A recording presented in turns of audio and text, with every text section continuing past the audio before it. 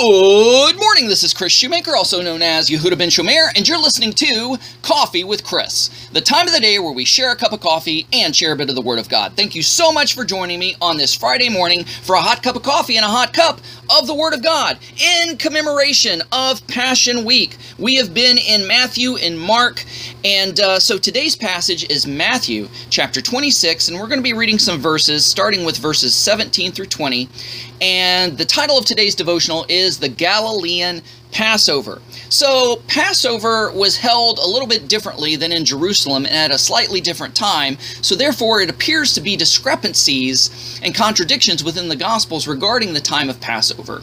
So once we discovered that there was a Galilean tradition of Passover, it kind of solved all these logistical chronological problems. So in Matthew 26, verse 17 through 20, it says, "Now on the first day of Matzah, that is the first day of unleavened bread, the disciples came to Yeshua saying, 'Where do you want us to prepare for you to eat the Passover?'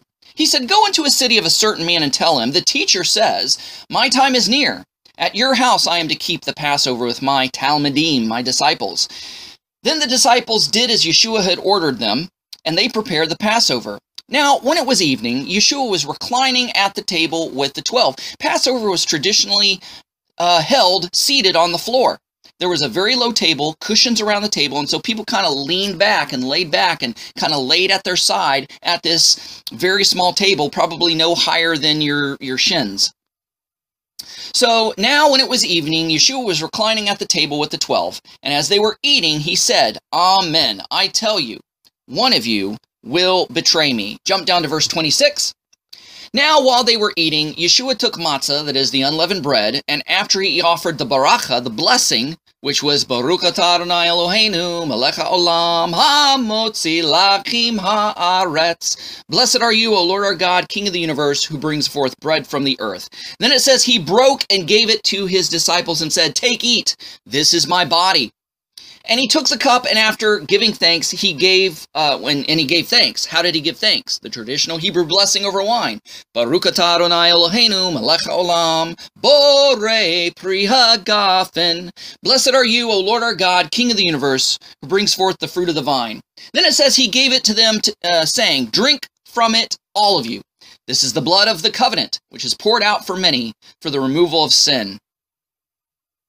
But I say to you, I will never drink of this fruit of the vine from now on.'" He was invoking a Nazirite vow. "Until the day when I drink it anew with you in my Father's kingdom." After singing the Hallel, other translation says singing hymns, the hymns were Psalm 113 to 118. After singing the Hallel, they went out to the Mount of Olives. Mount of Olives, that's where Yeshua's favorite place was to pray.